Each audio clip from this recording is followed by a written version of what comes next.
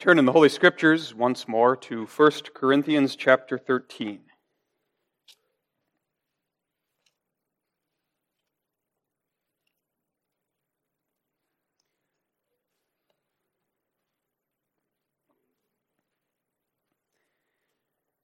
Let's read the chapter together once more.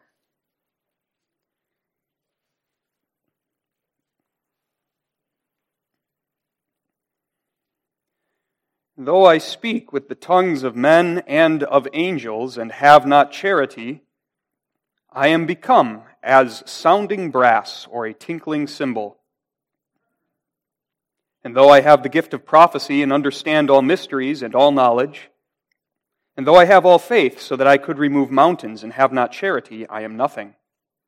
And though I bestow all my goods to feed the poor, and though I give my body to be burned, and have not charity, it profiteth me nothing. Charity suffereth long, and is kind. Charity envieth not, charity vaunteth not itself, is not puffed up, doth not behave itself unseemly, seeketh not her own, is not easily provoked, thinketh no evil. Rejoiceth not in iniquity, but rejoiceth in the truth. Beareth all things, believeth all things, hopeth all things, endureth all things. Charity never faileth. But whether there be prophecies, they shall fail. Whether there be tongues, they shall cease. Whether there be knowledge, it shall vanish away. For we know in part, and we prophesy in part, but when that which is perfect is come, then that which is in part shall be done away. When I was a child, I spake as a child, I understood as a child, I thought as a child. But when I became a man, I put away childish things. For now we see through a glass darkly, but then face to face. Now I know in part, but then shall I know, even as also I am known. And now abideth faith, hope, charity, these three, but the greatest of these is charity. The text we're going to focus on tonight is the first portion of verse 4. Charity suffereth long.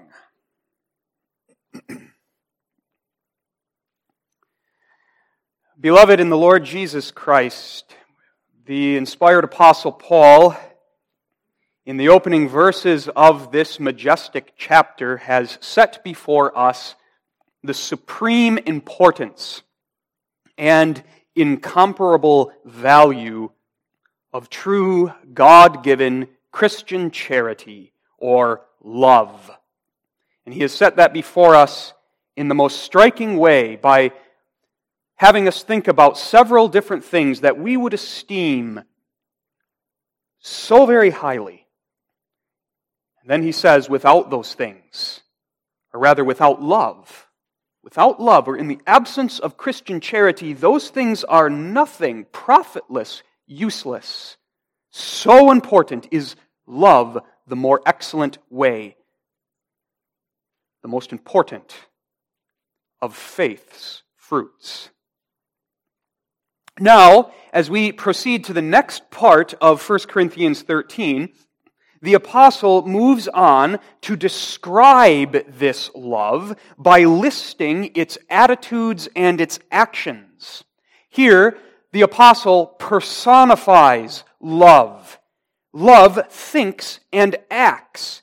And worthy of note here, something we should be reminded of, is that the biblical conception of love is defined by its actions.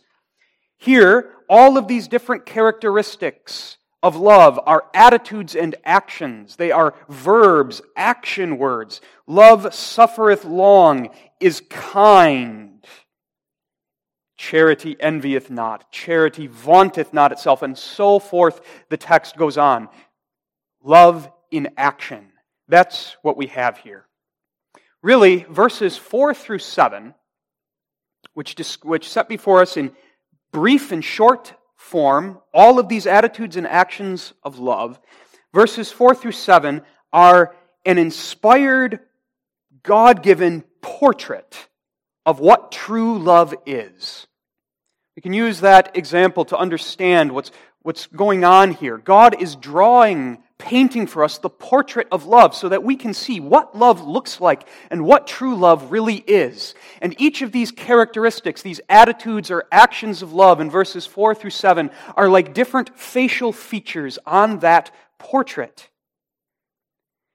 And so we're going to take some time to look at the wealth of instruction and application that can be drawn from this passage through the careful study of the different features of the portrait of true love.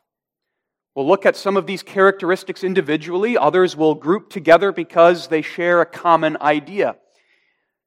But as we go forward, as we study this portrait of love, this Word of God will strengthen us to understand what love is better, to love God and one another better, to see where in our lives we need to grow in our Christian love. As we look at ourselves and our life and our attitudes and actions alongside this portrait that the Word of God gives us. And that's our prayer as we go forward looking at each of these attitudes and actions of love, that the Spirit may use His Word to increase and cultivate more and more this blessed fruit of the Spirit in us, that we might walk in that more excellent way. And as we walk in that excellent way, may our conduct more and more look like the portrait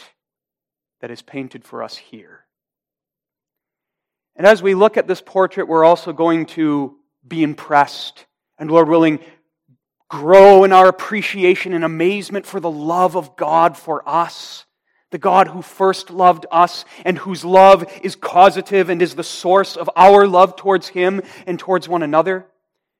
Because ultimately, as we look at this portrait of true love, we're seeing the portrait of God's love incarnate, Jesus Christ Himself. 1 Corinthians 13 shows us Christ, His love for us. And so tonight, we're going to start with the leading idea of this next section of 1 Corinthians 13, the leading idea, which is the first three words of verse 4. Charity suffereth long. Our theme is long-suffering love. Let's look first at the meaning, secondly, the manifestation, and here we're going to focus on the application, how we manifest this long-suffering love, and then finally, we'll look at the motivation, the God-given motivation to love one another with long-suffering love. As the inspired apostle paints for us this portrait of true love, the very first color that is put on the canvas is one that you might not expect. If you were asked to describe love in action, perhaps some of us would pick the first thing Paul mentions, but I would imagine many of us would choose something else, which wouldn't be bad. But it's striking, is it not? Surprising, is it not, that the very first facial feature of love, the very first color on the canvas is long-suffering. True love, charity, suffereth long.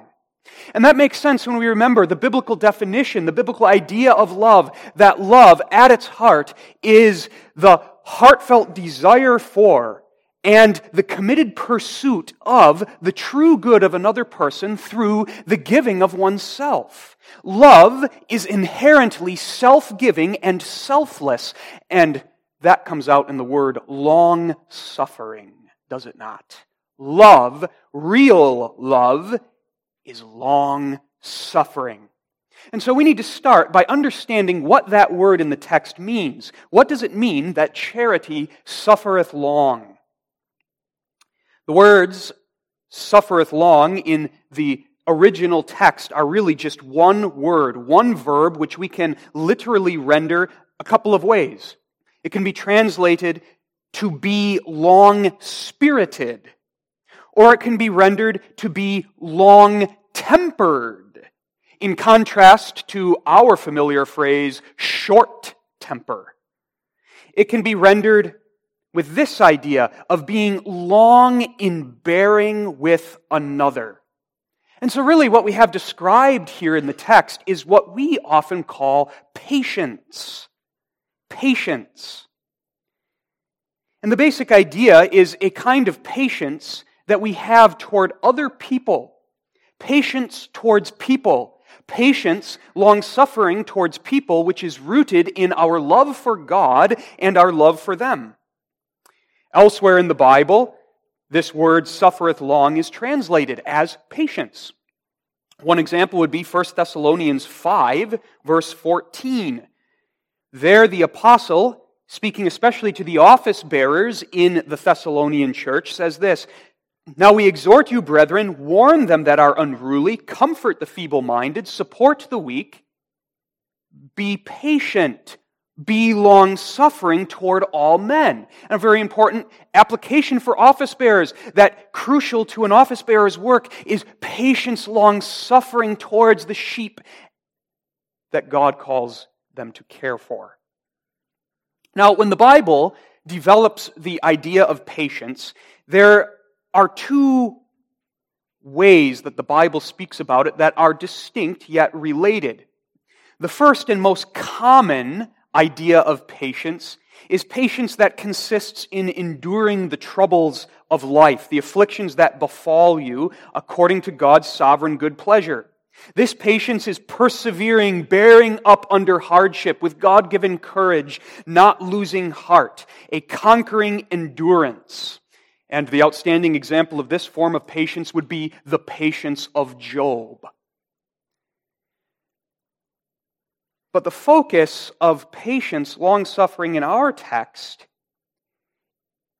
though it's connected with the bearing of afflictions, the focus is especially on bearing with one another, bearing with people, a long-suffering attitude of patience towards people, a gracious bearing with them when they bother you, when they offend you, even when they do you wrong, a bearing with, a loving patience for those who impose upon you in your time, who are inconveniencing to you, or those who have needs which require great energy and investment.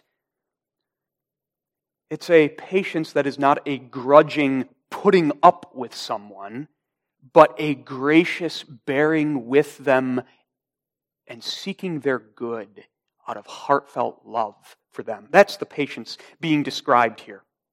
Now, both of these forms of patience, we find them placed side by side in one verse of Scripture, Colossians 1, verse 11. And here we see their connection, but also the distinction between them. In Colossians 1, verse 11, Paul prays for the Colossian Christians that they be strengthened with all might, according to His glorious power, unto all patience. And there, the focus of the word patience is on that patience of Job, bearing up under the afflictions that God in His providence sends. But then the very next word, unto all patience and long-suffering with joyfulness. Patience towards affliction and patience towards other people that God in His providence puts in your life. We must remember that. God is sovereign over all of our afflictions, but God is just as sovereign over the people that we meet, the people that are in our lives, the people that we must interact with. And there must be a patience towards the afflictions that God places upon us, as well as toward the people that God providentially leads into our lives. Now, to narrow our focus just a little more, to understand this concept of long-suffering, a couple of biblical examples may be helpful. One example that we can consider is the well-known parable of the unmerciful servant found in Matthew 18. We're familiar with that parable, are we not? As Jesus tells the parable, He sets before us a king who takes account of his servants, and he finds one of his servants who is deeply indebted to him. He owes the king 10,000 talents, and this servant has nothing with which to pay his debt. And so the king commands that this man and his family be sold in order to pay off his debts.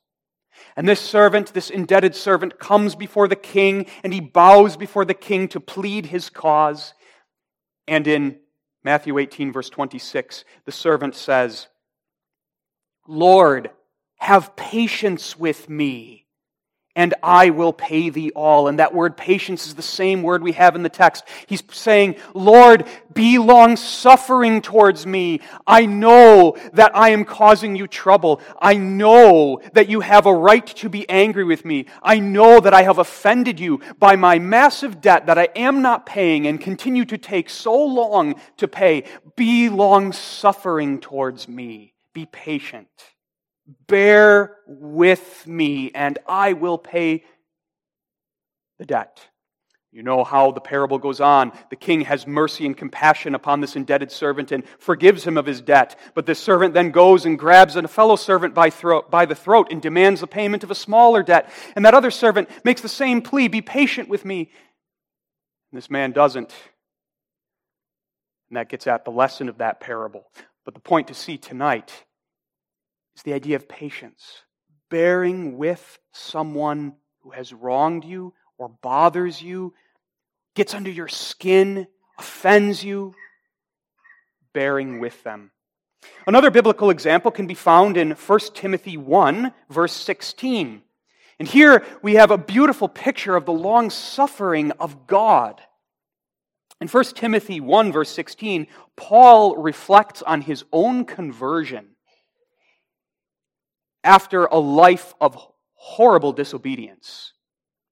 And Paul says, "Howbeit for this cause I obtained mercy, that in me first Jesus Christ might show forth all long suffering, for a pattern to them which should hereafter believe on him to life everlasting." Paul had been a persecutor, a blasphemer, a sinner of the worst sorts, you might say, and he had gone on in that sin for a long time, and how great was the damage that he did.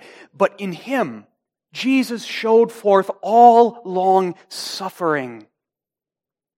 In God's sovereign plan, Paul was not converted till later, till after he had perpetrated such heinous deeds.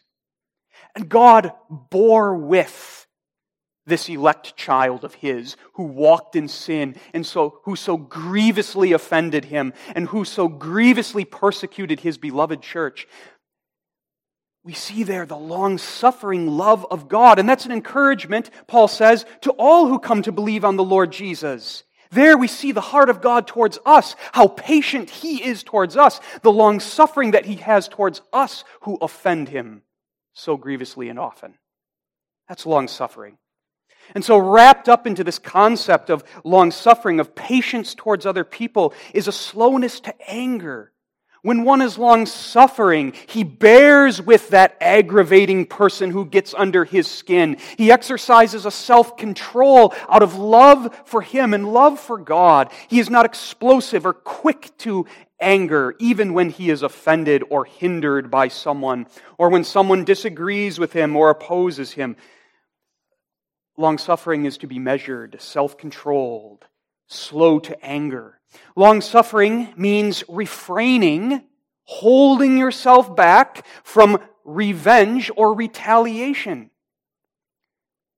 That's the impulse of our flesh, is it not? When someone wrongs us, or when someone bothers us or gets under our skin, we want to get them back somehow. But long-suffering is what Jesus is describing when He says, "Turn the other cheek. Render not evil for evil. Guard your lips, that when someone draws a verbal sword against you, you don't return in kind and spar with your tongues to the hurt of you both, but refraining from a desire to have revenge or retaliate." That's long-suffering. Bearing with that brother, bearing with that neighbor, even though they don't treat you the way they should. Long-suffering is being long-spirited toward other people. That means not quickly giving up on them. Your care for them, your resources are not very, very limited, but you're persistent, persistent in caring for them, persistent in working through issues with them, or helping them in their needs. And there you see a connection and an overlap with the other form of patience, bearing up under the afflictions that God lays upon us, and by the power of His Spirit, persevering through them. So too we are called to persevere in our relationships with other people, long suffering. That's the concept that is before us. Now, as the text focuses our attention on long suffering, we mustn't forget that this long suffering is not to be studied and considered and thought about and applied all by itself. But remember, we're in 1 Corinthians 13. The Holy Spirit is using the pen strokes of the Apostle Paul to paint for us that portrait of what true love looks like in action. Long-suffering is love in action. Long-suffering is what love looks like when it is genuine, when it is true, and when it is living itself out according to the demands of the Word of God. Charity suffereth long. Here we come back to that striking fact that we mentioned at the beginning of the sermon, that this is the leading idea of this section of 1 Corinthians 13. It's the first thing that Paul puts on paper as he describes love. So important is this characteristic, is this action. True love is patient. True love is long-suffering towards the other people God has put in your life. That's how love is expressed. That's how love is shown. This is what sets true love apart from self-love in disguise. Self-love is not long-suffering. Self-love is not long-spirited. Self-love is not long-tempered, but short-tempered. Real love is long-suffering. And thus, where long-suffering is absent, there true love is absent, or true love is not being lived out the way it ought, and the portrait of love becomes disfigured. Without long suffering, love is disfigured. So important is long suffering to love. It's an essential feature of the portrait. You can no more take away long suffering from love than you can cut the nose off a portrait and say, I have a complete and beautiful portrait. No, you look at a portrait of a person and the nose is ripped off, and you're going to say, that's an incomplete portrait. That's a mangled portrait. That's a disfigured portrait. So it is if we portray love but deny this important truth that love is long-suffering. And so the apostle is driving home to us this important point, that as love is lived out, as the Christian walks in the more excellent way, this ought to be an evident, visible characteristic of his or her life in the world. This ought to be an attribute of the Christian's interaction with the brother, with the sister in the church, with the neighbor who crosses your path, with everyone that the Lord leads into your life. Long suffering and patience. Because love gives, and love pursues not itself, but the true good of the other. Love gives of itself. And one of the greatest way that love gives is by patiently bearing with the person you love, or the person God calls you to love. That's a big way that love gives. Love not only gives time, treasure, but love gives in this important way, denying self.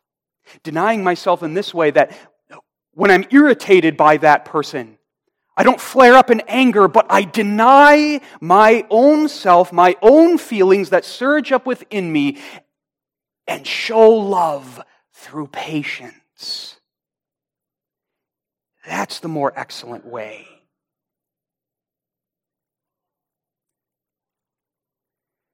The connection here between love and long-suffering then leads us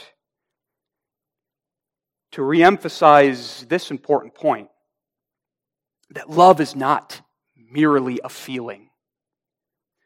We've talked about that already, but let's see how this text drives it home in a fresh way.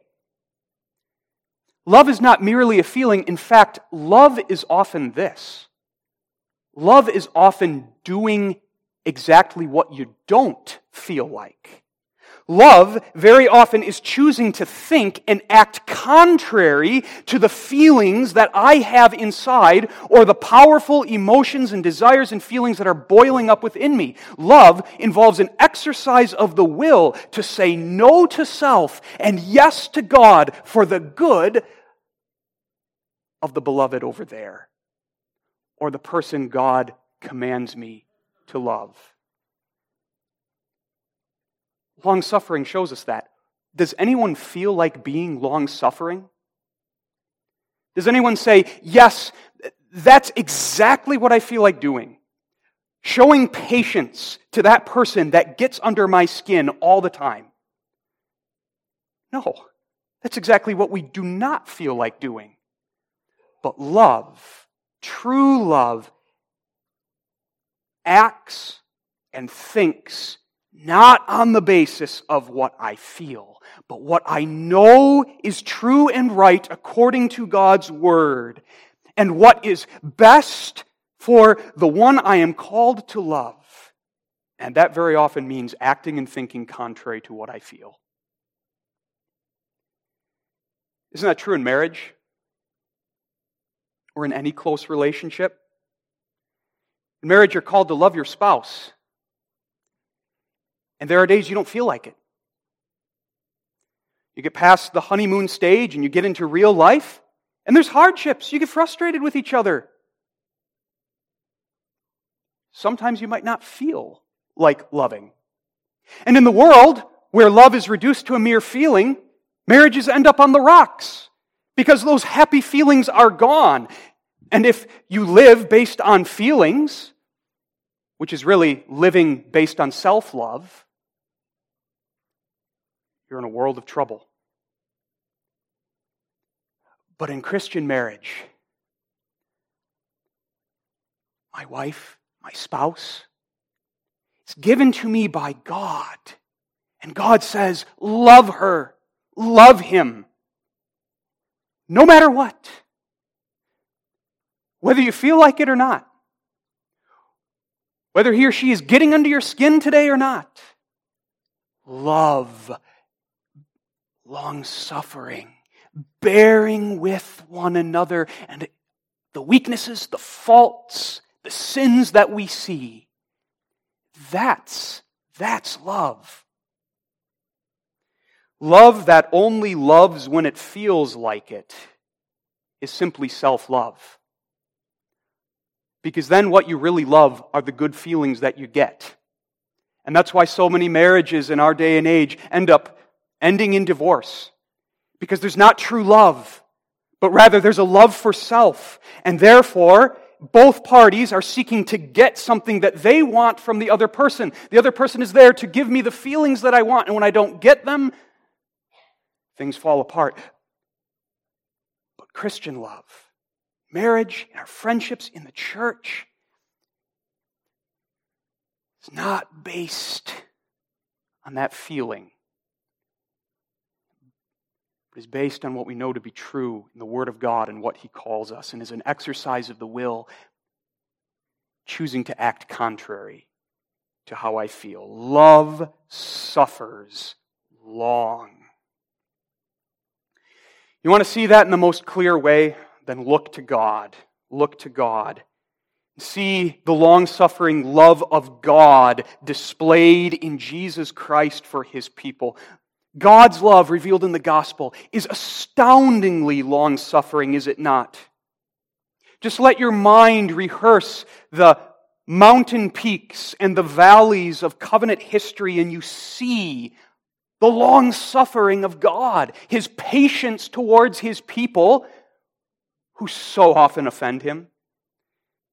Israel's history is checkered by repeated covenant betrayal. Just think of the Exodus. God delivers His people out of Egypt, and they're a few days into the wilderness, and they're already complaining. And that's going to be how it goes throughout the wilderness until they get to the border of Canaan. And there they turn against their God, and they rebel. And God sends them back into the wilderness to teach them for 40 more years. 40 more years in which there is plenty of complaining until they come back to the land of Canaan. And by the grace of God, not by the edge of the sword, but by God's power, they conquer the land of Canaan. And not more than one generation passes, and we're sliding down into the pit of the centuries of the judges, one of the worst periods of apostasy and iniquity in Israel's history. And then comes the kings, a period marked by repeated falls and betrayals in which God sent prophet after prophet to His people, prophets who were rejected until at last the chastisement of the Assyrian captivity and the Babylonian captivity came. And yet God never cast off His people, who must have been the most frustrating people to deal with. He was long-suffering towards them. And having been long-suffering for thousands of years, in the fullness of time, God sent His own Son, Jesus Christ, in fulfillment of His promise. To speak as a man, if you and I were to be in God's shoes, how many of us would have broken that promise by that point and said, I've had enough of you people? But God didn't. Thousands of years of long-suffering love towards His elect people throughout the ages, and then in the fullness of time, He keeps His promise and He sends the Lord Jesus Christ. God in the flesh, the love of God incarnate and the long-suffering of God incarnate. Now, let your mind go through Jesus' life and ministry. Think about how much Jesus had to put up with. The perfectly righteous man, God the Son, living among those people. Those people were just like us. Those people who imposed upon Him. Those people who had all of their problems. Those people who would never go away. Those people with all of their sins. Those people who were continually ignorant, those people who disbelieved and rejected Him, His own disciples who still didn't get it, and finally scattered and betrayed Him in His hour of passion. What long suffering in our God and Savior. Then there's the cross, the supreme demonstration of God's long-suffering love toward His people. Look at how Jesus was willing to bear so much for you and me, to pay our debts, the debts that we could never pay. So often we're like the unmerciful servant. We have barely a pinch of patience for one another, and yet we want the infinite patience of God. Well, now as we see the infinite patience of God displayed to us in the cross of Jesus Christ, let us look back at our little pinch of patience and say, wow, I need to have a whole lot more patience for my brother, my sister, my family member, my neighbor, because look at what God has done for me. Look at His long-suffering and patience towards me. In Christ Jesus, we see most clearly what it means. Love suffereth long. So now, grasping that concept of love's long-suffering, let's change gears a little bit and focus more on the personal application. We've started to dip into that, but now we want to narrow our focus. Love that suffereth long. That's the kind of love we are called to manifest in our earthly lives as we walk that more excellent way of the Christian life. Now, how do we manifest long-suffering love? Concretely and specifically in our lives. Well, right from the start here, there are a couple of possible misunderstandings of long-suffering that we do well to clear away, to avoid misunderstanding what this passage calls us to. And the first misunderstanding is this. Long-suffering means you have to passively resign yourself to any mistreatment anybody ever does to you. That would be a misunderstanding. That love suffers long does not mean that the Christian must passively resign himself to every single sin that is committed against him. And that's important because there are many serious sins and offenses which need to be addressed and dealt with swiftly and directly. Serious, gross public sins, for an example. There are cases where it would be very harmful to have the approach, just bear with it. And it would be harmful for that approach to be taken because the sin, the gross sin that is being committed, is causing great injury and is threatening people. A prominent example would be the sin of abuse. Domestic abuse, sexual abuse, abuse in all of its forms. We must understand that abuse is not just an ordinary sin. Abuse is a pattern of intentional murder of another person. And so it would be a misapplication of a text like this to suggest that someone who has been subjected to abuse needs to just bear with it. No. The nature of that sin, the destructiveness of that sin demands that it be dealt with swiftly, decisively, directly. It's important to understand that. It is not love to tell an abused person to patiently bear with it. It's not love to tell a battered wife that she must just bear with the fact that she gets beaten over and over again. It's not love to say that a child must bear with being exploited by one in a position over them. And so we understand, we clear away this misunderstanding that a text such as this and the calling to love with long-suffering love does not mean that we have to resign ourselves to every sin that is committed. There are certain grievous, gross, dangerous, destructive sins that must be dealt with, that cannot be borne with. Such evil must be confronted and stopped for the good of the one who has been hurt, and for the good of the one who has perpetrated the evil.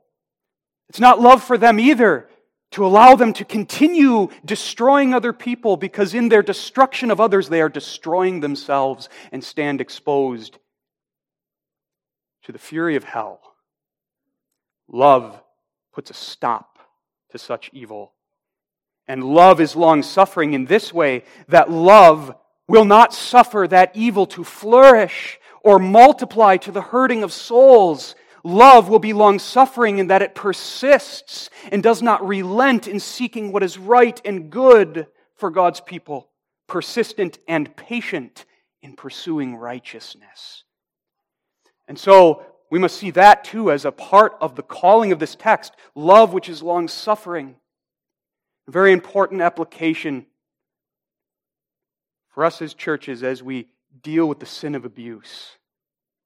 Long-suffering in this way, persistent in seeking to root it out for the good and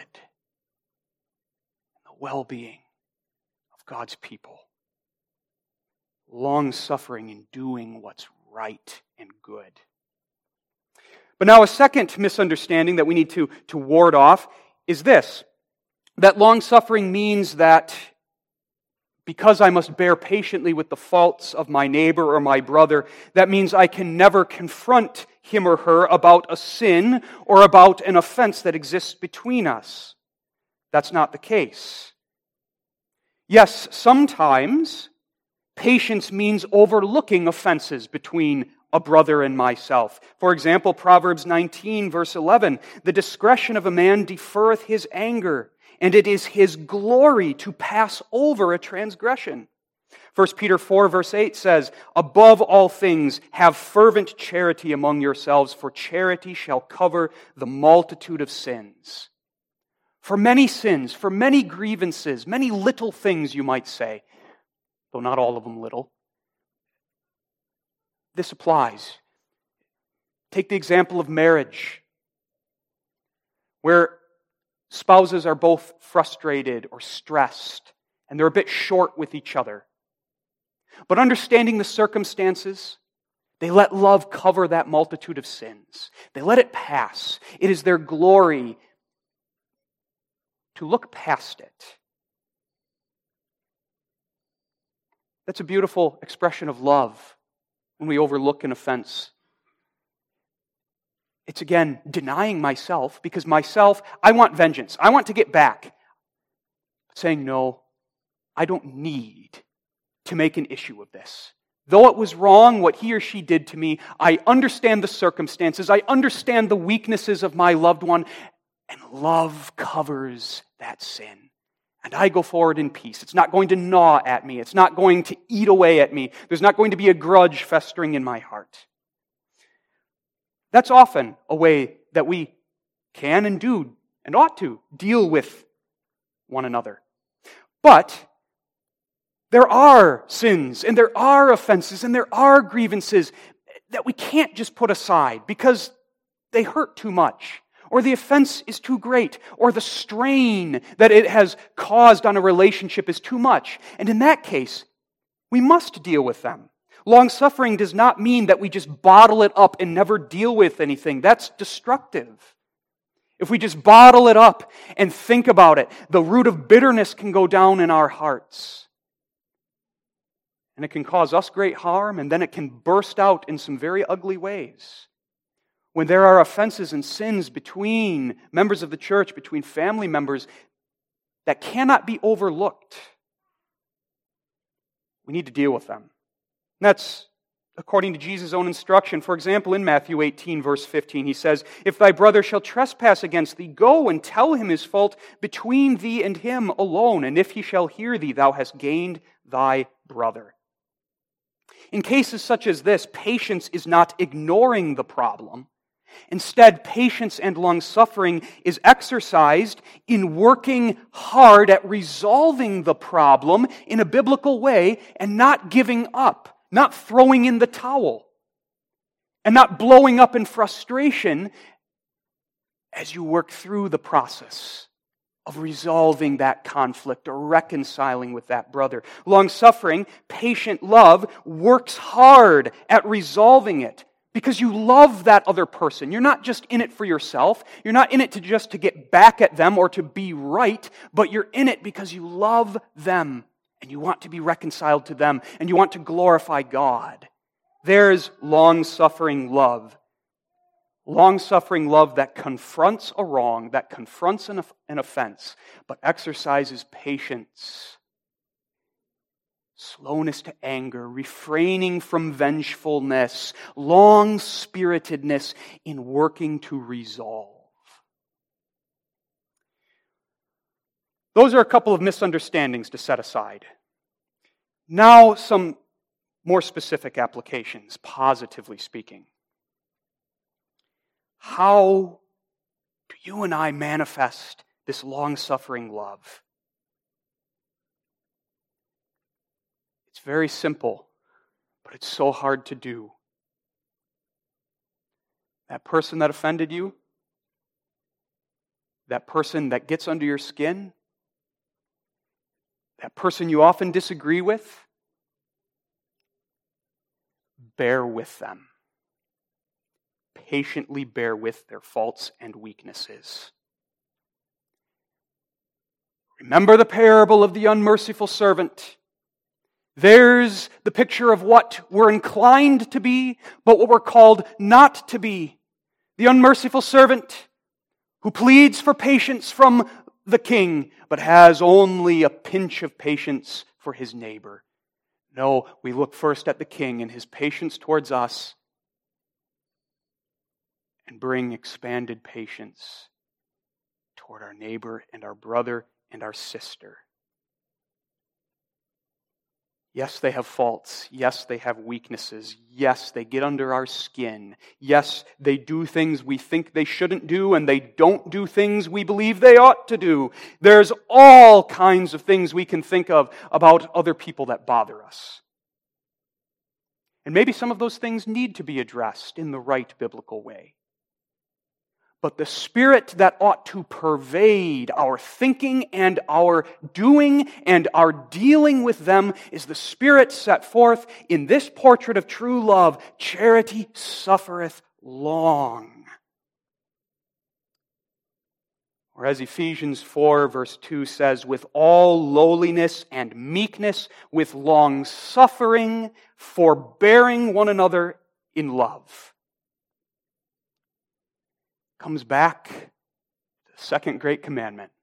Love thy neighbor as thyself. Charity suffereth long.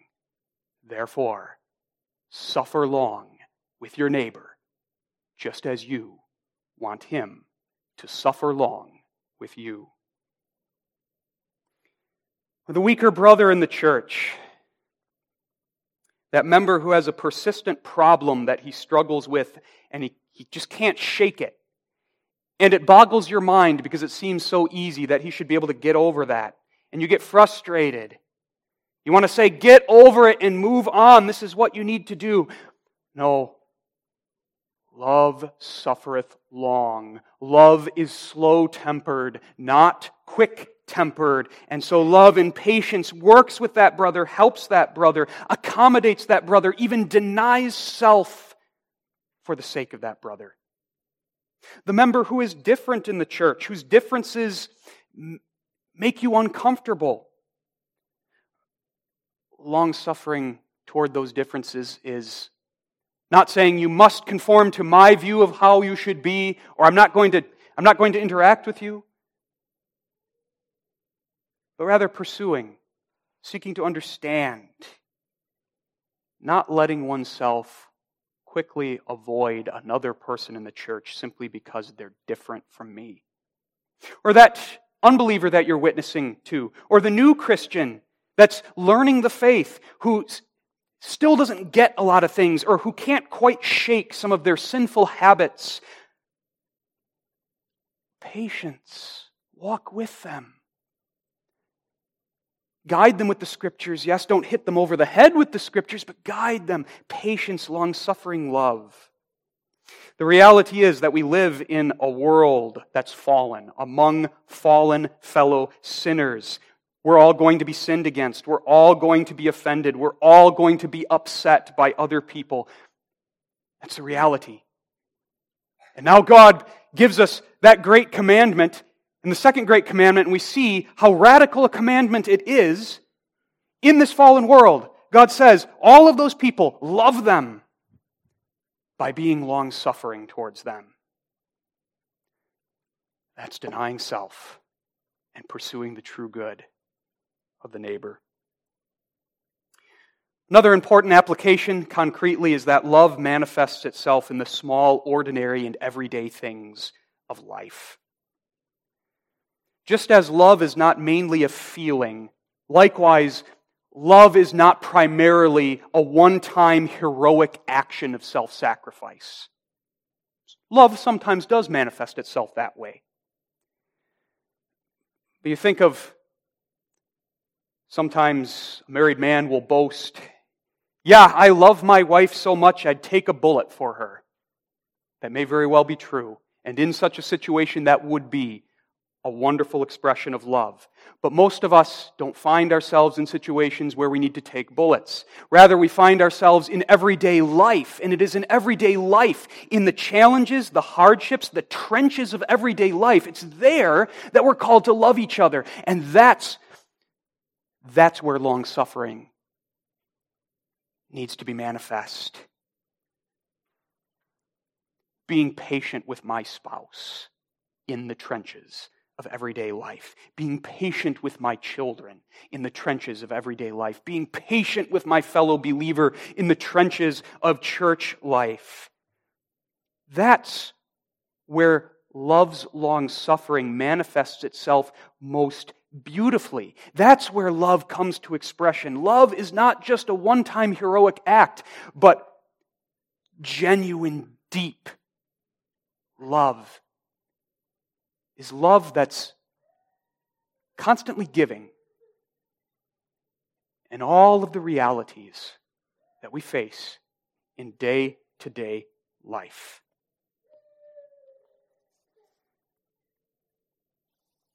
So, let's apply that. Let's look at ourselves. We all need to look at ourselves. Bring before your mind that neighbor that God has sovereignly put into your life, who you struggle to love. This is God's calling. Love him with long suffering. And the Word of God, 1 Corinthians 13, verse 4, counteracts the excuses that the old man wants to make. The old man jumps to, well, he wronged me. I have a right to be mad at him. I have a right to be impatient with him. The Word of God says, no, you don't.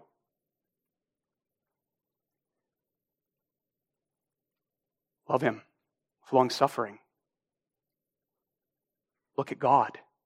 Look at his long suffering. Look at his mercy towards you. You can love him. Takes away the excuse, well, that's just the way I am. I'm an impatient person. I'm short-tempered. No. 1 Corinthians 13, verse 4 says, you have a love problem. That's the real issue. A love problem. When we're impatient, we're quick to fly off the handle, we have a love problem.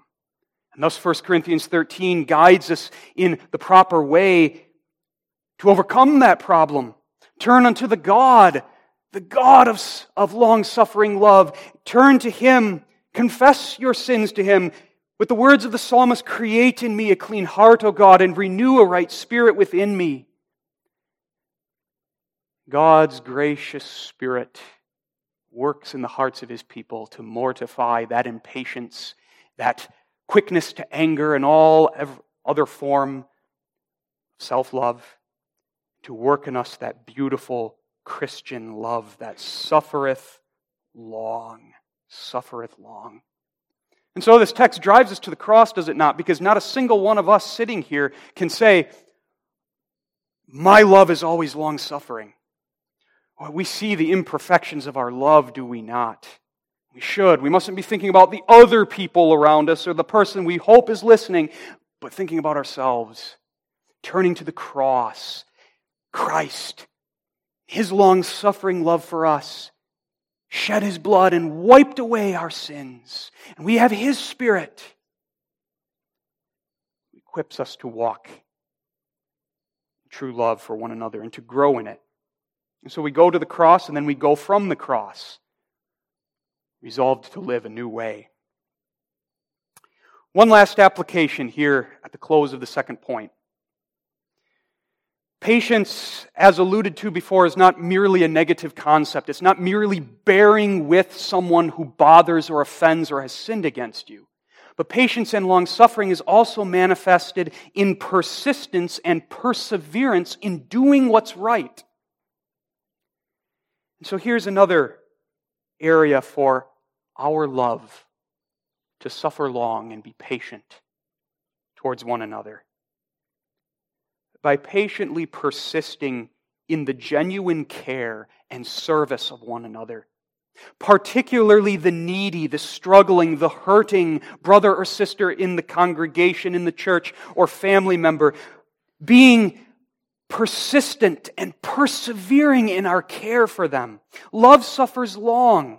Love, therefore, is full of patience and compassion that does not run out quickly, even when it starts costing us. And that's where our sinful nature arises too.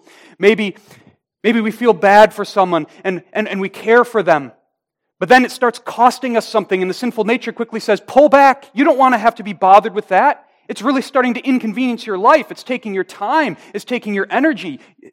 Be done. Be weary of this well-doing.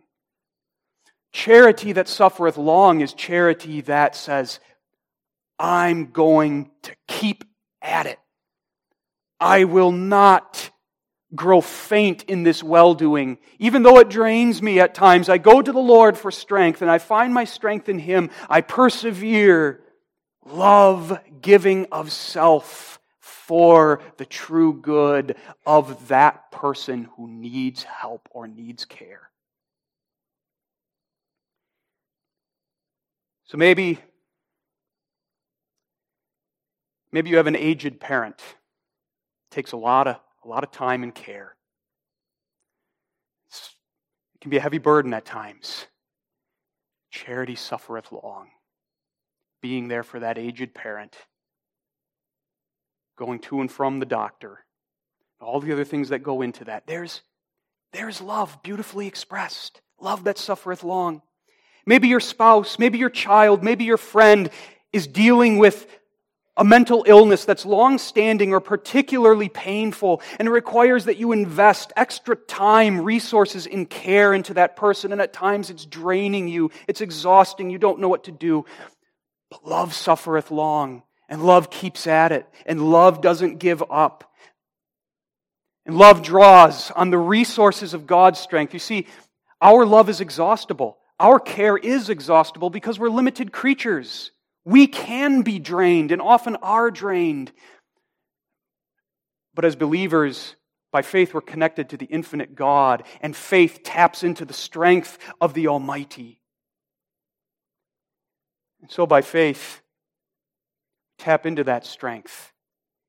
We persist and we persevere in the care of that loved one, being there for them. Friend or family member, or a beloved saint in the congregation who's gone through trauma. Perhaps someone who's suffered the trauma of abuse. Long-suffering love. What does that mean? It means sticking with them, sticking by them, coming alongside them, supporting them, being there for them, listening. Because oftentimes you won't find the words to speak. You won't know what to say, but listening even when you don't understand, being willing to walk that long and hard path of healing with them, even though at times it's emotionally draining, it's hard. That's love. That's long-suffering love. That's charity that suffereth long, that gives for the true good of the other person. So let this text encourage us in our life of love to love in that way, with charity that suffereth long. As we've seen already in this passage, Christian love is not a light thing. It's not butterflies in the stomach. It's not wishy-washy. It's not lovey-dovey. Real love is tough. Real love is hard. Real love is firm. There's nothing more beautiful or glorious than real Christian love. The motivation then to love in this way and to strive to love in this way, the motivation, we go back to Christ. We go back to the broad context. The portrait of love that's being painted here. Yes, it's a portrait meant to instruct us in our love of one another. But the only one that this portrait perfectly agrees with, perfectly fits with, is Jesus Christ and His love for us. In His love for us, His long-suffering love, He came, He suffered, He died to take away our sins, to translate us out of darkness into His light, to make us His own, to refashion us in His image so that we might begin, by His power, to love the way that He loved us. And that's the Christian life. There's the power of it. The power is not in ourselves, but the power is of God, who has shed His love abroad in our hearts by the Holy Spirit. The power comes from the God who first loved us. That's why we love Him. And that's how we can love one another. This love is the fruit of faith. As we, by God-given faith, look unto the God of our salvation and cling to the God of our salvation, the Spirit who worked that faith in us will work to cause the fruit of love to spring from that faith. This love is a love that is of God. And it is a love that is motivated now. The motivation for us is looking at that love that God has had towards us. Seeing Christ's face in 1 Corinthians 13. Seeing His love for us. That drives us forward. In charity that suffereth long. That is patient. So when you're dealing with that brother who drives you crazy, look at Christ. Remember how we, his sheep, so easily drive the shepherd crazy too. But in love, he doesn't lash out at us. When you're dealing with that sinner who offended you, look to Christ. Remember the greatness of my sins that offended the Most High Majesty of God, and the merciful King had patience with me and saved me from them all. I'll have patience, mercy toward that brother that offended me. When you're going through a stressful time, difficulties in your family, relationships are strained, look to Christ. To Christ. When you're helping someone with great needs, you find yourself growing tired from all of the demands that are upon you. Look to Christ, the tender good shepherd who ministers to the needs of all of his people, who ministers to you in your needs. That great physician of souls. Find in Christ that patient love that you need. From his patient love, go forward and patiently love that person in your life. God's love suffereth long, so that ours may do so too. Let us glorify God and love our neighbors with charity that suffereth long. Amen. Faithful God and Heavenly Father, we thank Thee for the depth of meaning in 3 words of the Scriptures. Charity suffereth long. As we have explored the depths of these words, we see the wonder of Thy love for us. We see how far short our love falls, and we confess that. We turn to the cross, ask for forgiveness. We look forward from that cross with a new eagerness to look back at this portrait of love and to strive to make our lives match up with what we see here in 1 Corinthians 13. Strengthen us to this end. Help us to love one another with long-suffering love. For Jesus' sake we pray. Amen.